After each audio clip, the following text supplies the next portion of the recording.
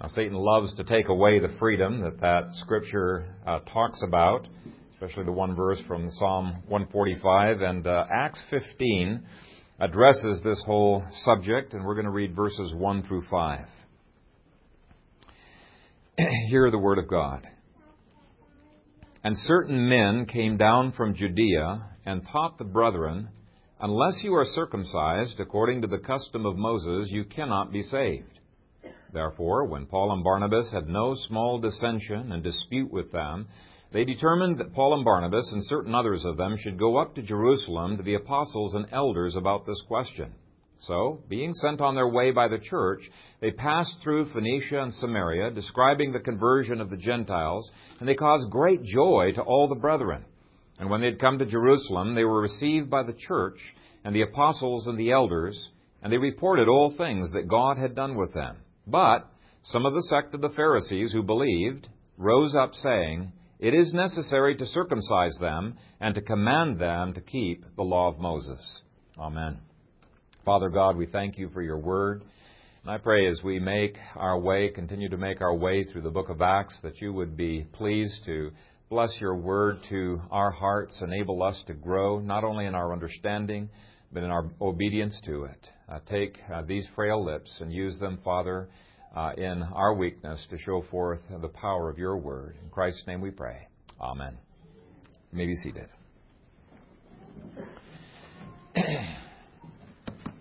Why does God allow constant division and debate within the church? If you read the last 2,000 years of church history, you will find that it has been a history of debate and division and discord, and that has troubled a lot of people. It's made them look at some of these church councils and wonder, whoa, what is going on, with the Church of Jesus Christ? And I think it's very important to realize that the church has never, not even once, been 100% unified on doctrine. Not even in the time of the apostles. Some people have this idolized view of the period of the apostles, and they say, if we could only get back to the purity of the apostolic age, then everything would be all right in the church. Well, let me tell you something. Those apostles were kind of discouraged about their apostolic age, and they recognized it was not perfect, and they anticipated a time that's still future to us when the church will be mature and will all see eye to eye on doctrine, and they knew it was not in their lifetime. Acts 15 is just a tiny glimpse into the debates that constantly harassed Paul's ministry through to the end of his life. In fact, the apostles predicted that toward the end of their own life, in the last days of the Old Covenant, that there would be the great apostasy, a great falling away from the faith. And so for those of you who are discouraged and think, man, our age is the only age in which we have all of this discord and faulty doctrine, is just not true. And so the question again comes up, why? Why does God allow doctrinal problems? I think if you measure the growth of doctrine from the time of the first century to the present, there has been a constant growth in understanding of various doctrinal issues. And Ephesians 4 says that there's going to be a long period of time in which at least some people were going to be tossed to and fro by every wind of doctrine, but there will be maturing, and eventually it'll come to a time where they will be unified in the faith. And I firmly believe that. Isaiah 52 talks about that as well. It says they shall all see eye to eye. They don't see eye to eye right now, but it's prophesying there's coming a time when they will be unified in doctrine. But in the meantime, Jude calls us to contend earnestly for the faith. And I think that this passage helps us to approach these church fights in a godly way. Now, before we can look at the chapter as a whole, and I think we're probably going to be taking several weeks to do this. I haven't completely figured it out yet, but it's a pivotal chapter, very important chapter. First of all, before we can do that, we need to give a little bit of background and tie together the book of Galatians, which was written right during these verses, between verses 2 and 4. In fact, if you're interested, chapter 15 is 49 A.D., the very last few verses of chapter 11 is 46 A.D., just so you have some markers here. And Galatians 2, there's debate whether it's between verses 2 and 3 or between verses 1 and 2 or between verses 3 and 4, but somewhere probably between verses 2 and 4, the book of Galatians was written. So we're going to use these 5 verses as an introduction to the whole chapter and tie Galatians together with this. We're going to ask 5 questions of the text, and I'm going to spend 95% of our time on the first question, which is, why do we need to deal with the same issues over and over again? You would think, once the Puritans had wrestled through all of these doctrines and they wrote out the Westminster Confession of Faith and the larger and shorter catechisms, man, we could go on to other things. We wouldn't need to deal with that again. And yet that's not the case. Even in the PCA, it's frustrating that we are re-arguing some of the same things that were settled at the time that the Westminster Confession of Faith was written. And we see the same thing here. The very issues that are being debated in this chapter were already settled 4 times. 4 times. Let's read verses 1 through 2 again. Certain men came down from Judea and taught the brethren, unless you are circumcised according to the custom of Moses, you cannot be saved. Therefore, when Paul and Barnabas had no small dissension and dispute with them, they determined that Paul and Barnabas and certain others of them should go up to Jerusalem to the apostles and elders about this question. You know, when you have been immersed in a doctrine like we have in the Reformed faith, it's very easy to approach people who just don't seem to get it and to be frustrated with them. And what can be so difficult about Calvinism? And it's the gospel in its purest form. What can be so difficult about the sovereignty of God, the law of God, and covenant theology and the other doctrines that we really value and just seem so obvious to us? Well, some people, different people, can look at exactly the same facts and come to different conclusions because they have been so steeped in worldview and so steeped in different presuppositions. So what I want to do is try to understand where these guys from Judea were coming from, and just so that you can be clear on how unclear things were back then, James, the leader in Jerusalem, James, the brother of Jesus, according to Galatians, James was the one who sent these people to examine Paul and Barnabas. So there was a lot of interesting stuff that was happening back then. I don't think James sent them with exactly this message. In fact, I'm sure he did not send them with exactly this message. Because if you look at the chronology, which, by the way, we've got a chronology in the back table out there, about 25 copies. But you look at the chronology of when James wrote his book and everything, he did know justification by faith alone. He spoke of 2 justifications. One was what receives justification. The other is what evidences justification. He understood that, but I don't think he understood as well as Paul some of the issues that impacted the Gentiles. And he learned from Paul on this. These Jews who had come down from Judea had lived their entire lives following certain laws and ceremonies we call the ceremonial law. In fact, they were raised to think it was absolutely gross what the Gentiles were engaged in, how they would eat and wash and clothe and plant and engage in hygiene. This was drilled into them. And so we have a cultural issue that made some of the Jews irritated with Paul. It's much like the debates that went on in the South during the 60s and the 70s over interracial marriage. Very emotional debates that were happening. I think there was this kind of tension coming from different cultural understandings in Israel. People got very upset with Paul and thought that Paul was doing something that was unthinkable socially, aesthetically, morally, and culturally. In fact, all the way up into Acts chapter 21, there's false accusations being made to Paul. He's out to destroy the Jewish culture. That's what they're accusing him of. In Acts 21, verse 21, the apostles say, "But they have been informed about you, that you teach all the Jews who are among the Gentiles to forsake Moses, saying that they ought not to circumcise their children nor to walk according to the customs." And I say it's a false accusation because Paul goes on to show he has no problem with Jews following the ceremonial laws if they want to do that. In effect, he says, go for it, no problems. But, in fact, there were health benefits to some of those laws, and Paul continued to follow some of them. But what Paul absolutely insisted upon was those ceremonial laws could not be imposed as a condition for fellowship. And so there were different cultural issues, and he said, you can value the different cultures, but don't use those cultural differences to divide the body of Christ. Both can be valued, but you need to get over those in terms of trying to make sure that there was one church. A second issue that was driving these debates was political. This conference, as I mentioned, took place in 49 A.D., same year that the book of Galatians was written. There's debate on that, but I can prove without any shadow of a doubt. It was written in 49 A.D., and you can look on the table for some of the arguments, and I can give you more if you're interested. But this was the year that was the height of zealot activity against compromising Jews. It started in 46 A.D., ended in 52 A.D., but it really started increasing and was at the height of their activity in 49. Now, what was happening is that these Jewish zealots were lynching any Jew that they thought was compromised. He was fraternizing with Gentiles, eating with Gentiles, if he didn't circumcise his children, if he didn't follow all of the ceremonial laws to a T.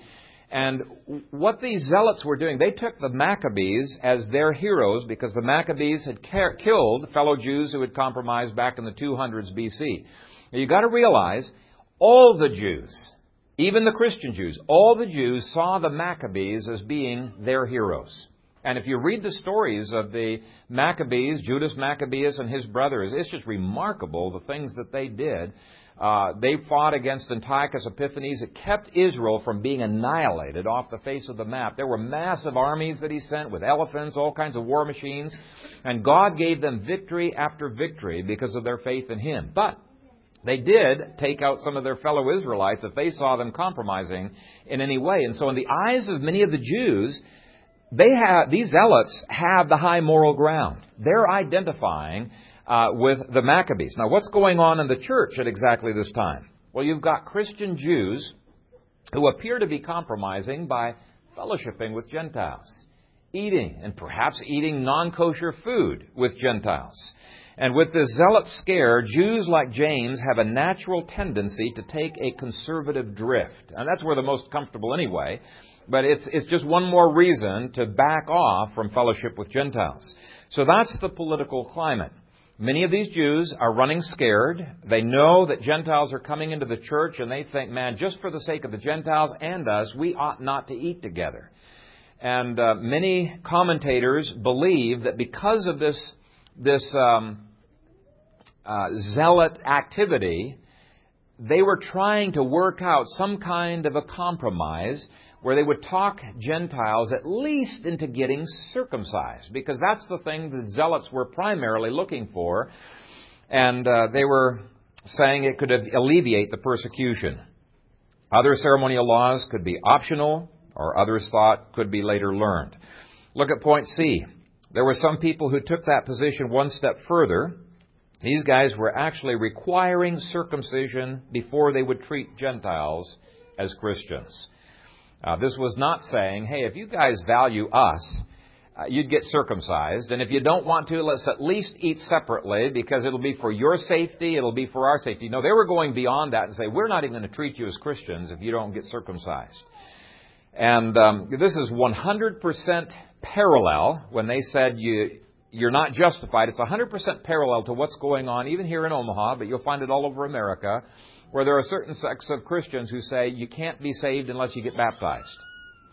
Now, you can understand why they would jump to that conclusion, because the Bible does not make baptism an option, does it?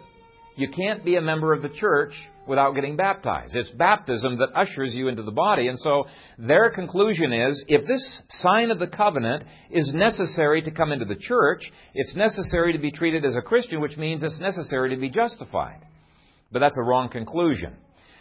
We do not believe that baptism saves you any more than circumcision did. There's a parallel there. In fact, in Galatians, Paul argues, when did Abraham get justified? Was it before he was circumcised or after? Well, everybody knows it was before he was circumcised. Ergo, circumcision is not needed for justification. It's a pretty clear argument that Paul makes in Galatians. So that's the second group. There was a third group that went even further.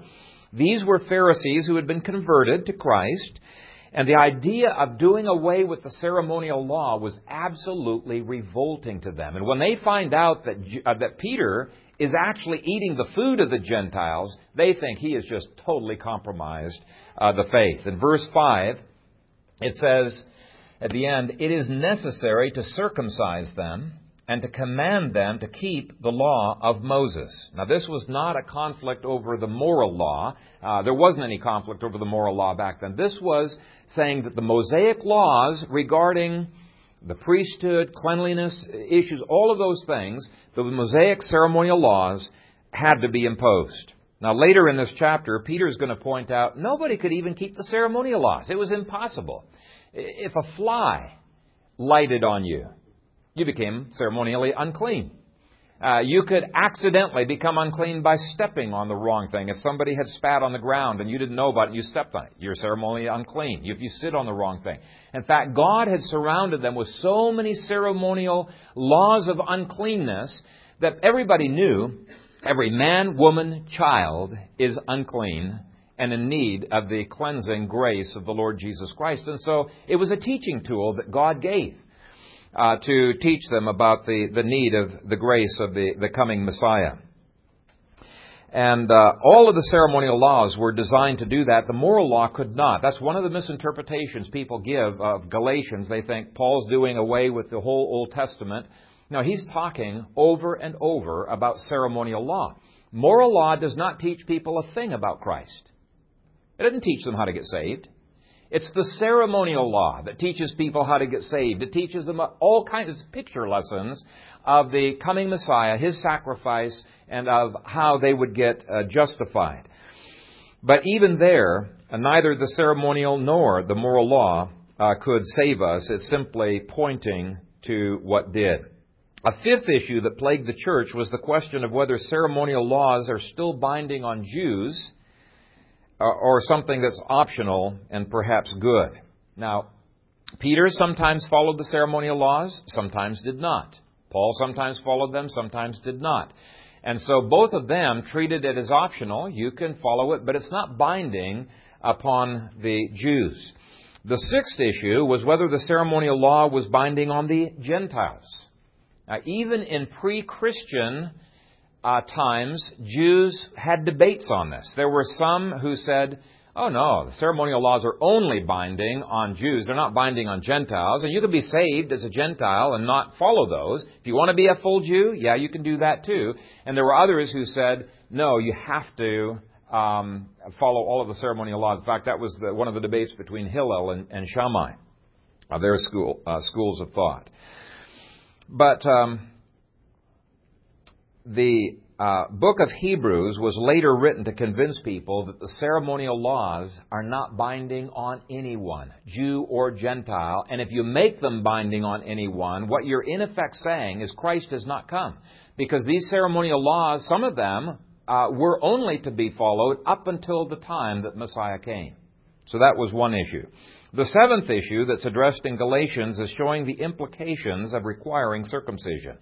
If you say this is a mandate, not just an option, then what you were saying is the Old Testament continues to apply. Circumcision's an initiatory rite, and it's initiating you into keeping the whole ceremonial law. You can't just keep part of it, like some of them were trying to do.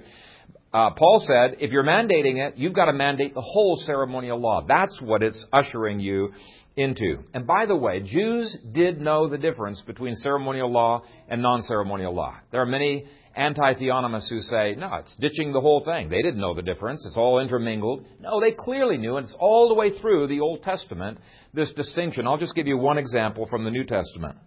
1 Corinthians 7:19 says, circumcision is nothing, and uncircumcision is nothing, but what matters is keeping the commandments of God. So, for Paul, keeping the commandments of God is important. Circumcision, yeah, you can take it, you can leave it. So if there was no distinction between ceremonial laws like circumcision and moral laws, that would not make a lick of sense at all. Let me read it again. Circumcision is nothing, uncircumcision is nothing, but what matters is keeping the commandments of God. So if there's no difference between ceremonial and moral laws, you could just put the word commandments in place of circumcision. What he would be saying is, keeping the commandments of God is nothing, Not keeping the commandments of God is nothing. What really matters is keeping the commandments of God. Okay, can you see? It's just ludicrous. And yet that's the position that many people take on that. What the real debate was over in Acts, in Galatians, in Colossians, in Hebrews, was not the moral law. What the debate was over was a ceremonial law of God. As Hebrews 7:12 says, "For the priesthood being changed, of necessity there is also a change of the law." So the same book that says moral law can never change in any detail says that the ceremonial law has to change. That's where the debate really lies. Now, we're not justified by either, ceremonial or moral, but it's a ceremonial debate. The last issue that was raised in this debate is whether Jews and Gentiles should continue to be separate. There were some people who said, yeah, let's not circumcise the Gentiles, but at least let's keep them separate. And what Paul was saying is God has bound us into one body, and we better fellowship as one body, or we're going to be in trouble. According to the chronology in Galatians, Paul had brought a test case to Peter, James, and John in Jerusalem. He met with them privately, and it would be about the time, well, it would be exactly the time of the last few verses of chapter 11. And they had talked through this issue, and it says that Titus was not forced to be circumcised. They came to an agreement, and Paul was out of there. But this issue was also settled years before. In fact, it was settled 11 years before Acts 15. God gave, in chapter 10, God gave Peter a vision of the unclean animals, told Peter to eat. Peter refused to eat those unclean animals 3 times, and 3 times God commanded him, what God has cleansed, you must not call common. So from that time on, Peter starts fellowshipping with the Gentiles. He'll eat with them. He has no problems with doing that. And so God in Acts 10 settles every issue I've just brought up that comes up in Acts 15 and Galatians. But in chapter 11, Peter's called on the carpet for eating with the Gentiles. Peter has to settle the question a second time. And most commentators agree this probably alienated quite a number of the Jews at that time. That explains why Peter, who was always in the front, now takes a second seat to James. James is now the leader of the church there. And it must have hurt Peter, because here he is trying to follow God and to be faithful. And yet he's getting in trouble with a lot of people. People have a distaste for that. And let me tell you something. Leaders, even when they don't want to, have antennas that are out there trying to figure out, what things do I avoid to keep out of trouble? They do. It's just out there. And this is one of the main reasons why many times issues are not definitively dealt with until a huge crisis comes up, like happens in Acts chapter 15. Now, why don't you turn with me to Galatians chapter 2, and we're going to take a look at Paul's perspective on what was happening in the chapters that are leading up to this. Acts chapter 2, and let's begin reading at verse 1. Then after 14 years, I went up again to Jerusalem with Barnabas, and also took Titus with me. This was 14 years after his conversion, and it's a reference to the last few verses of Acts chapter 11. That was in 46 A.D., and going on to verse 2, I went up by revelation. Now, Acts records the revelation. Agabus had given a revelation from God. There was going to be this huge famine, and he needed to go up to Jerusalem. Goes on to say, and communicated to them that gospel which I preached among the Gentiles, but privately to those who were of reputation, lest by any means I might run or had run in vain. So this, verses 1 through 10, is a reference to a private meeting in chapter 11, not the public meeting in chapter 15.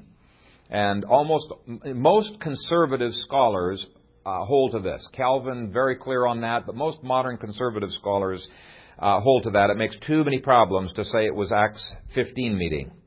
So what's going on about the time of Acts 11 is that Paul is deeply concerned that James, Peter, and John are not taking the kind of stands that are needed to keep the gospel pure, and what he's been doing among the Gentiles could be completely undone. Even leaders can fail to take the stands that they should. Okay, verse 3 of Galatians 2. Yet not even Titus, who was with me, being a Greek, was compelled to be circumcised. So clearly James, Peter, and John recognize the truth of what Paul is saying. They don't require Titus to be circumcised. Paul brought Titus to force the issue. Okay, something's got to be done. Something's got to be decided right now on this question.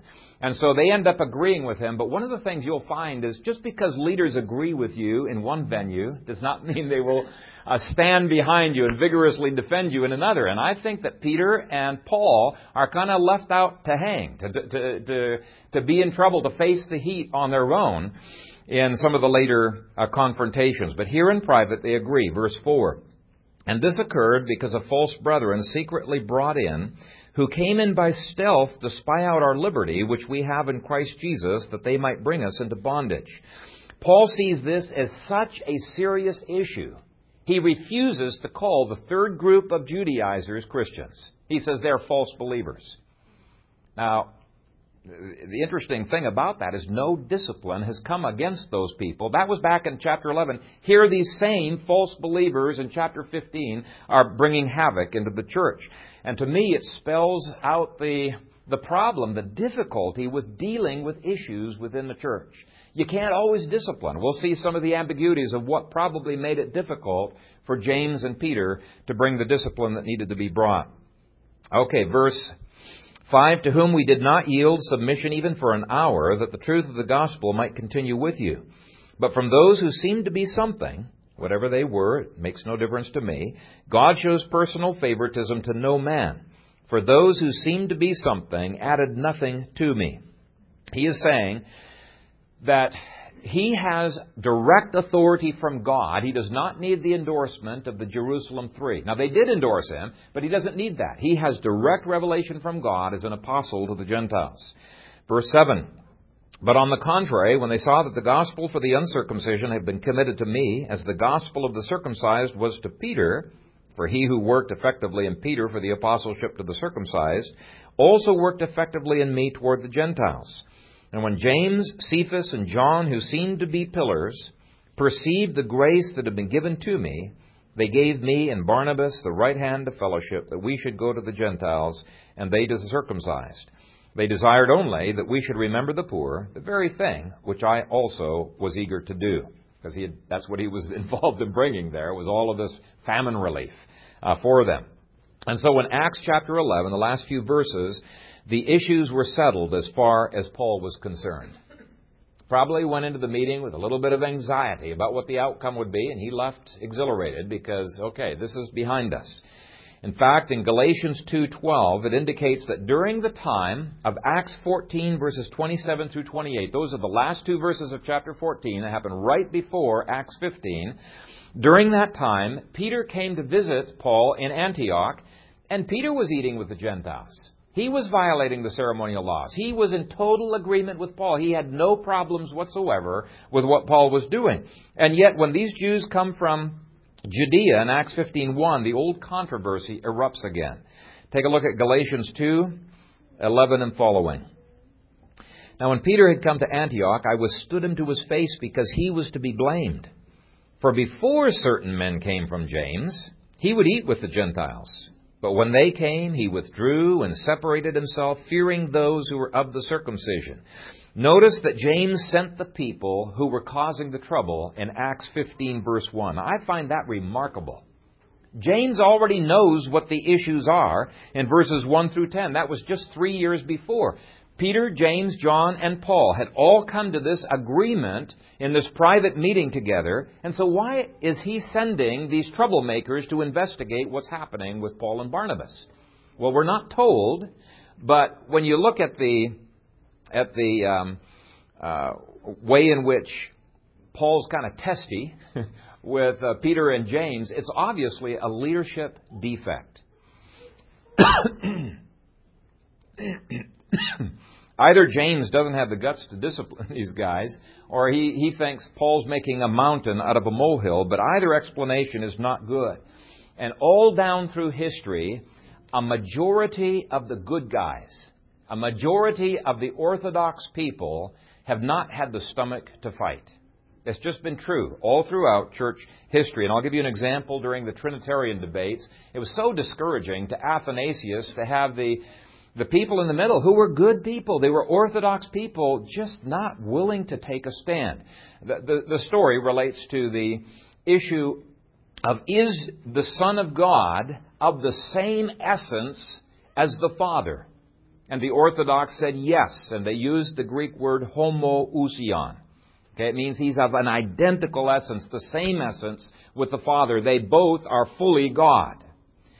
Well, when the sheet was being sent around for the delegates to sign their agreement with this, a heretic inserted the little Greek letter iota. It's like an I. And so instead of it saying homoousion, it says homoiousion. Instead of saying of identical essence, it says of like essence. And the Orthodox people, they're nice guys, they were thinking, well, the Father isn't the Son, and so why can't we say it's of like essence? There are some differences between the two.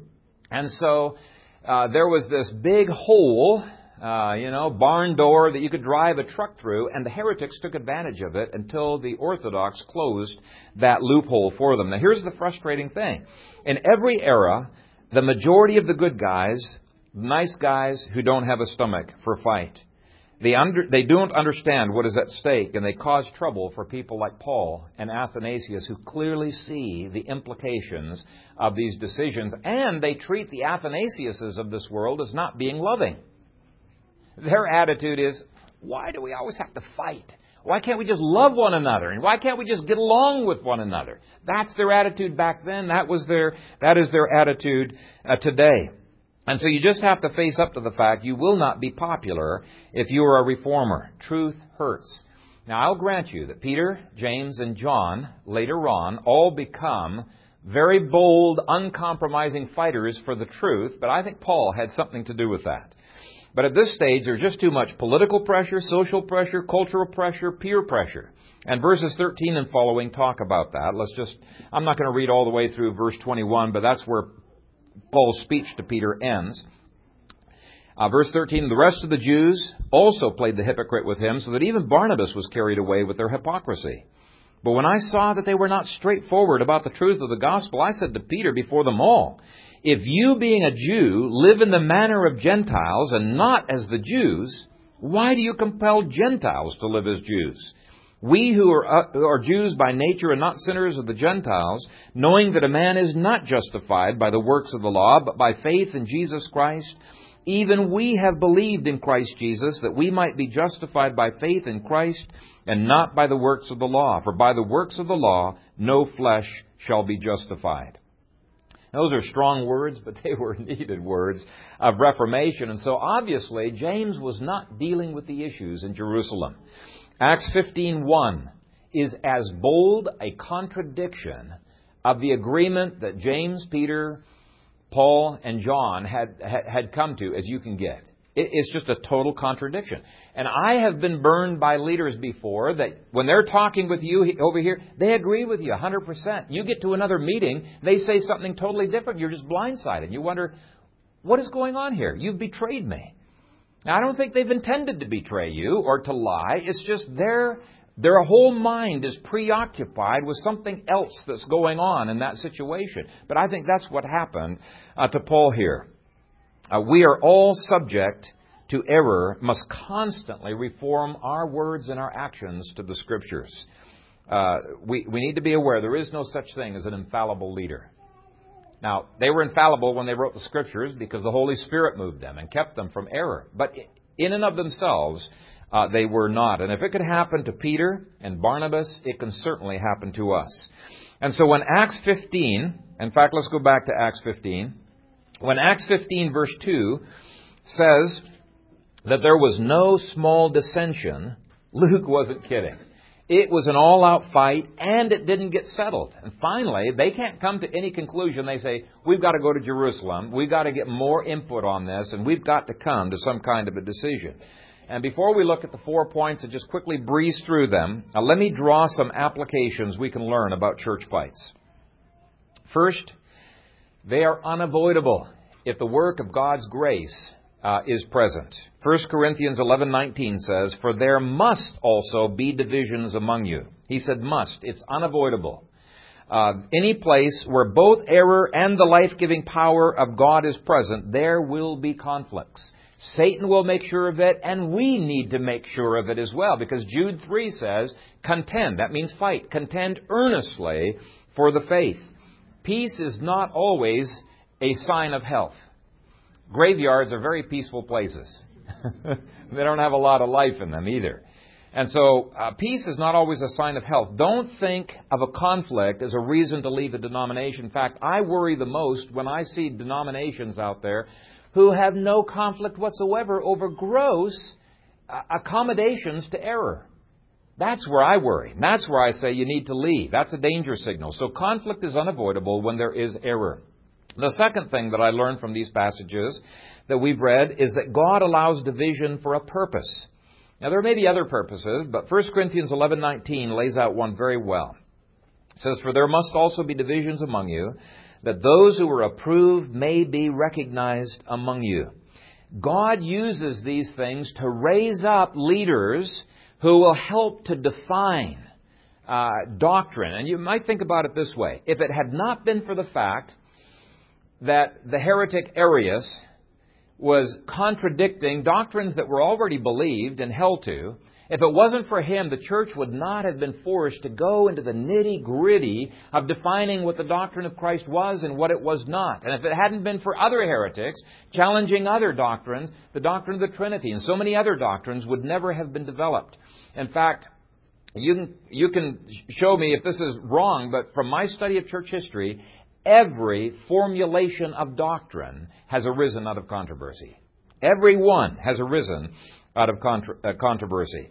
And so it's not necessarily a bad thing. The heresy is a bad thing, but the struggle against it is not. The third principle I learned is that there are some issues worth fighting over and some issues that are not worth fighting over. In Acts 21, Paul did not consider it worthwhile to fight over whether Jews, continued to follow the ceremonial laws, for health benefits. He just said, don't make it a mandate. And there are issues that we might have disagreements on that are not of the magnitude of the issue in Acts 15, and which we don't need to separate over. And I've put into your backside of your bulletins those circles of belief. I think those are trying to be sensitive to this issue. Point number 3 there, which carefully weighs out the degree to which we should fight, separate, or ignore some of the different issues. See, if you fight tooth and nail over every single issue that is out there, you don't have the biblical balance. There is right and wrong, and you can hold to it personally, but not all issues are battles that we need to choose. Fourth application, some people will not be convinced by any amount of evidence. That seems to be true of the people in verse 1. Definitely is true of the people in verse 5. Some of these guys troubled Paul through the end of his life. And in Galatians, Paul questions whether these people are even believers. He calls them false believers.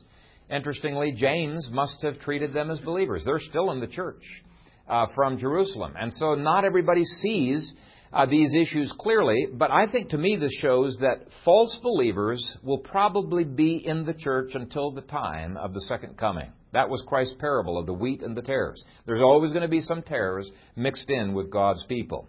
Fifth, we shouldn't wait till everyone agrees before we take action. Now, I think this is a most important point. When fundamental issues like creationism are being denied, I don't think it's our position to just roll over, to cry uncle, and to stop fighting. That's the way many presbyteries in the PCA, once they made that decision, you can have any of these views on creation, they just say, oh, well, we can't fight about it anymore. And I said, no way, Jose. You're going to fight. This is something that we must do. Calvin and most conservative scholars today, as I've mentioned, believe that Galatians was written during this controversy, either in verses 1 through 2, or possibly while they were traveling between verses 3 and 5. Somewhere in verses 2 through 4, he heard that these same Judaizers had gone to his churches in Galatia that he had planted. They're spreading the nuisance over there, and Galatian churches are falling away. And so he says, I've got to take action. Now, keep this in mind. Nothing had been settled by the church in Antioch. nothing had been settled by the church in Judea. But that doesn't mean that Paul doesn't know the truth. He's convinced of the truth, and he takes the needed action to defend those who are under his jurisdiction. In Galatians 1:6, Paul says, I marvel that you were turning away so soon from him who called you in the grace of Christ to a different gospel. He knows action needs to be taken. And there are times where we have to take action even though the rest of the Church of Jesus Christ is not in agreement on these issues. Even within our denomination, our church has taken stances that the denomination as a whole has not. For example, you cannot be a ruling elder in this church if you don't hold to six-day creationism. Now, there are good brothers in the Lord that I know who disagree with me on that. But within this congregation, how can two walk together unless they are agreed? We understand the enormously significant consequences that flow from that. Now, a person could be a member and not agree with those things, but we see how this impacts the integrity of Christ's words, the doctrine of salvation. There's many things that flow from this a lot of people are blind to. Sixth, some people like James and Peter avoid fights, and others like Paul will not allow critical issues to just slide. And so if you're a Peter or a James, don't get frustrated with the reformers like Paul. And if you're a Paul who's a real reformer out there, don't just write off the church. Be like Paul and work with the church. Try to reform the church. Seventh, there does eventually come a time when church discipline needs to be exercised. This can be a discipline in reverse where you secede from the church, or it can be a discipline imposed where you eventually excommunicate people from the church. And when you read the books of James, 1st and 2nd Peter, 1st through 3rd John, you see those apostles did indeed engage in church discipline. But they're complicating factors. It's harder than you think. What happened when each of these four, now it's going to be 5, conflicts had come up, the Judaizers realized they're losing, so they back off. And they say, oh, yeah, we could live with that decision, and then they don't say anything. They wait for the dust to settle, and then they're back there irritating everybody again with their problems.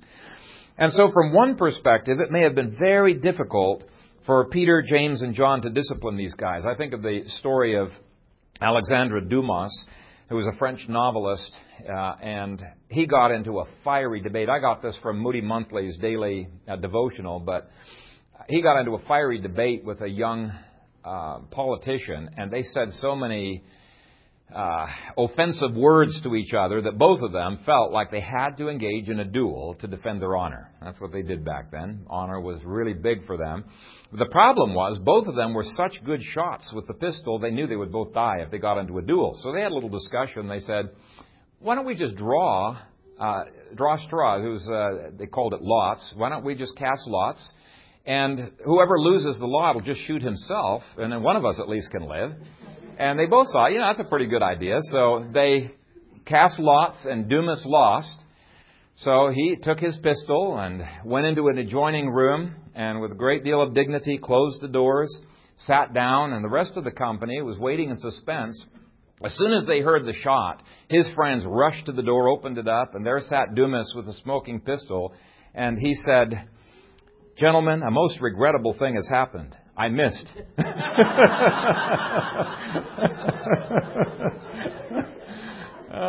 Well, that's what's happening with these guys here. They weren't playing fair. Time after time they lost the battle, and they're not repenting of their sin, nor are they shooting themselves. They're not leaving. Instead, they're over and over getting themselves into trouble. And eventually, church discipline had to be exercised against them.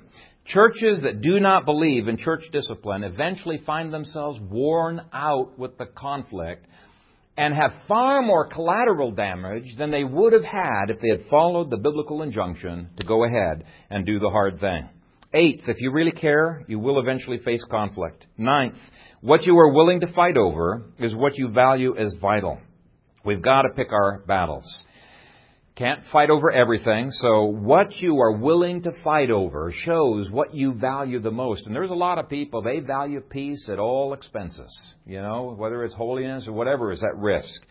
10th, it is sometimes our duty to fight, even when we are tired and wish the issue would just go away. I am convinced Peter and James just wish this would go away. It's been plaguing them, dogging their steps.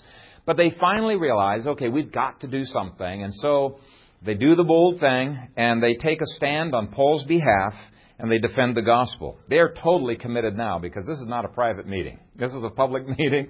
They're totally committed. 2 Timothy 4:2 commands preachers to convince, rebuke, exhort with all long-suffering and teaching.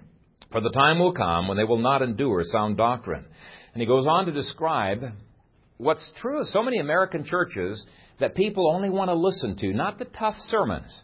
They only want to listen to what's pleasant, what they will come away feeling so good about. Oh, wasn't that a great sermon? I just feel so good. And if you wish controversy would go away, realize sometimes it is your duty. It is your duty to fight. You don't have a choice. 11th, pray for your leaders during stressful times. Pray that we would not give in like Peter and Barnabas did. See, it's my nature to avoid fights. I hate it. At Presbytery and General Assembly, I'm sometimes physically trembling when I'm up in front of that microphone arguing with these people and trying to address the biblical principles that are involved, because I hate conflict. And so I have to resist the Peter syndrome. Now, I think for the most part, I've been successful in doing that. But you guys need to pray for us. Pray that we would not compromise, that we would stand bold for the Lord, not avoid the God-mandated fights. 12th, consult with fellow leaders when the going gets tough. For me, that would be consulting with some of my peers. For you, it might be consulting with some other fathers or some other mothers. But challenging each other to be faithful to Christ. 13th, ask God to providentially intervene, much like God raised up James and Peter to speak just the right words at just the right time. And let me quickly mention 4 benefits to controversies. The first was already hinted at. They force the church to clarify doctrines. I get really irritated when new heresies emerge, like the emergent church or the openness of God theology. But you know what? If they did not emerge, we would not be forced to do the clarifying of doctrine that comes out of these things inevitably. A second benefit is it helps to expose the tares within the church. These guys are clever. It isn't for quite some time that they get excommunicated or forced to leave. And John talks about that in his first epistle. He says they went out that it might be made manifest that they were never of us in the first place. And if it hadn't been for the controversy, they would not have been exposed. It reminds me of the court trial. It was a murder trial that took place in Oklahoma. They did not have a body. It was all being judged on circumstantial evidence, which I've got some difficulties with. But the reasoning of the jury I found very fascinating. At the end of his arguments, the defense lawyer used a trick. He said, "Ladies and gentlemen of the jury, I have a surprise for all of you." And he looked at his watch and he said, "Within 1 minute, the person presumed dead in this case will walk into this courtroom." Well, the jurors were rather surprised, and they're all looking at the door. And when the minute goes by, he says, "Actually, I made up the previous statement, but you all looked on with anticipation. I therefore put it to you that there is reasonable doubt in this case as to whether anyone was killed, and insist that you return a verdict of not guilty." Well, the jury deliberated, and within a few minutes they came back with a guilty verdict. And the lawyer says, "But how? You must have had some doubt. I watched you all look at the door." And the jury foreman said, "Oh, we did look, but your client didn't." See, the jury recognized this guy had been tricked. In fact, this guy had overstepped themselves. That's what's happened here. These guys had overstepped themselves, and they were so bold, thinking they could win the day, they laid all of the cards out on the deck. And that's what many times happens to heretics, and they get shown. So there is a benefit that comes from this. Acts 15, verse 3 shows another benefit. It sometimes opens up opportunities for ministry that would not otherwise be there. Verse 3 says, "Being sent on their way by the church, they passed through Phoenicia and Samaria, describing the conversion of the Gentiles, and they caused great joy to all the brethren." Now, probably they would not have made that trip if it hadn't been for this controversy. And then finally, it creates interdependent relationships. The chapter as a whole shows that they needed each other. Peter And John and James need Paul, and Paul needs Peter, John, and James. Even when we're criticized, we need each other. Dr. Mitchell preached a sermon one time, and after the sermon, a member of the congregation came up and was criticizing him about a couple of things that he stood for, but also criticizing him over his sermon. And instead of defending himself, he looked at the woman and he said, "If what you say is true, would you mind praying for me?" And I thought, wow, what a great response. He took her from being a critic to being an advocate, being a fellow worker together. We obviously don't have time to go through the other points, but I think that they are obvious. Why do we need a General Assembly? Because there's wisdom in many counselors. Why is it important not to become bitter over disagreements? Romans 8:28. God intends that conflict for your good. He's going to bring good out of it. He brought good out of it in verse 3. He brings good out of it in the rest of this chapter. In fact, chapter 15 is the watershed chapter of this whole book. It has brought comfort. It has brought encouragement to people, millions of Christians down through history. And if it hadn't been for this controversy, you wouldn't have that in this book. You wouldn't have the encouragement that flowed from that. So God will bring good.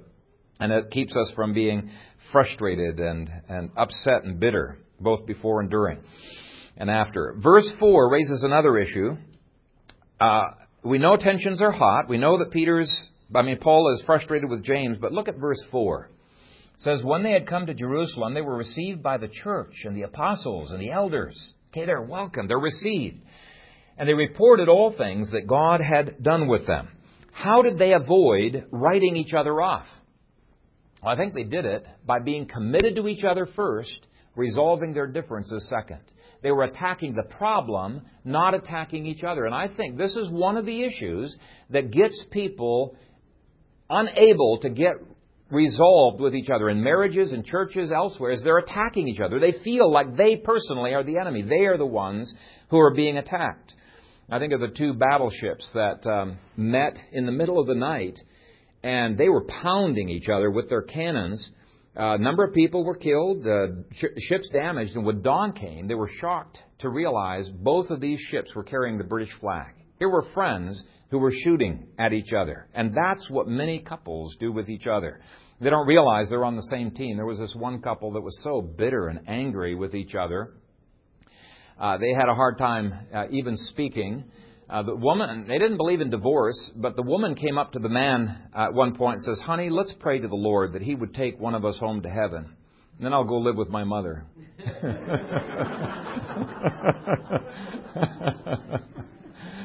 But the Scripture calls us to be committed to each other, then work out the differences. And if we can embrace all whom Christ embraces in the Church of Jesus Christ, why? Because Christ loves them. He welcomes them into His family. We need to welcome them as well. And then being secure in our relationship to each other, we can challenge each other. We can see the importance of iron sharpening iron, of bringing reform without feeling we're going to just be written off. Now, obviously, there was a minimum line beyond which Paul was not willing to go. When that third group of Judaizers went beyond that line, he said, "You are not a brother. I am not going to fellowship with you at all." And so we need to have that minimum line. On our chart on the back, it's the inner circle. People who don't believe that inner line, God knows if they really are regenerate or not. I will not treat them as regenerate. They are false believers if they deny the doctrines of that middle line. Last question. How can believers have such radically different views as are expressed in verses 1 through 5? Now, certainly there were some false believers, but not all of them were false believers. I think part of the problem is that we have this tendency to look at the issues just from our own perspective, rather than trying to say, okay, now why would they be thinking that way? See, Paul was working among the Gentiles, and there were issues and questions that came up that the Jews were not even thinking about in Jerusalem. And so I think this was the issue that came up. I facetiously read a statement how you can tell the difference between the sexes. When a couple has to go somewhere, the first thing that comes into the wife's mind is, what shall I wear? And the first thing that comes into the husband's mind is, how can I get out of this? And that's maybe an overblown statement of differences, but there are different perspectives. Husbands and wives bring. A pastor from a small church like ours is going to bring different things to the table than a pastor from a large church, right? I think that's what's going on between Paul and James. They are not in opposition. They agree with the same gospel, but they have different emphases in their books. Their books beautifully dovetail together. Another explanation is that we all need the illumination of the Holy Spirit. I think this is so critical. I have talked to people who seem to be absolutely blinded in the counseling. You can so clearly give any number of illustrations of how they violated God's Word. They just don't see it. You can show them how they did it just 5 minutes before. Walk them through it. It's like there's a veil on their mind. And this is where prayer for the Holy Spirit's illumining is so important. In our own denomination, there are godly men whom I embrace in the Lord, but they hold to bad theology. And I've argued with them over their faulty views of creation, women in ministry, children segregated worship, sending kids to government schools, counseling, many other issues. And I will continue to seek to bring reform to them, but I think one of the critical things we need to be engaged in is praying, consistently praying, Lord, our words will fall to the ground. They're not going to impact that person at all because of their presuppositions unless your Holy Spirit takes the Word and seals it to their hearts. And so we need to be in prayer that God would open all of our minds, because we have blind spots too. Open up all of our minds to see things as He sees them, to have His priorities, to hate the things He hates, to love the things that He loves. And it's my desire we would lovingly model as a church the principles of Acts chapter 15. Let's pray. Father God, we thank You for Your Word and the mistakes as well as the triumphs of people of ages past that we can learn from. And I pray that as in these next weeks we go through Acts chapter 15, the issues and the personalities and the truths that come from this would grip our hearts and make us a strong church. And I pray that You would be honored and that You would be glorified in the ways in which we respond. It is our desire, Father, not to go to the right or to the left of Your Word, but we find ourselves so often going off into imbalance. And I pray that the balance that comes from Your Word would be true of this congregation for all of its life. We pray it in Christ's name. Amen.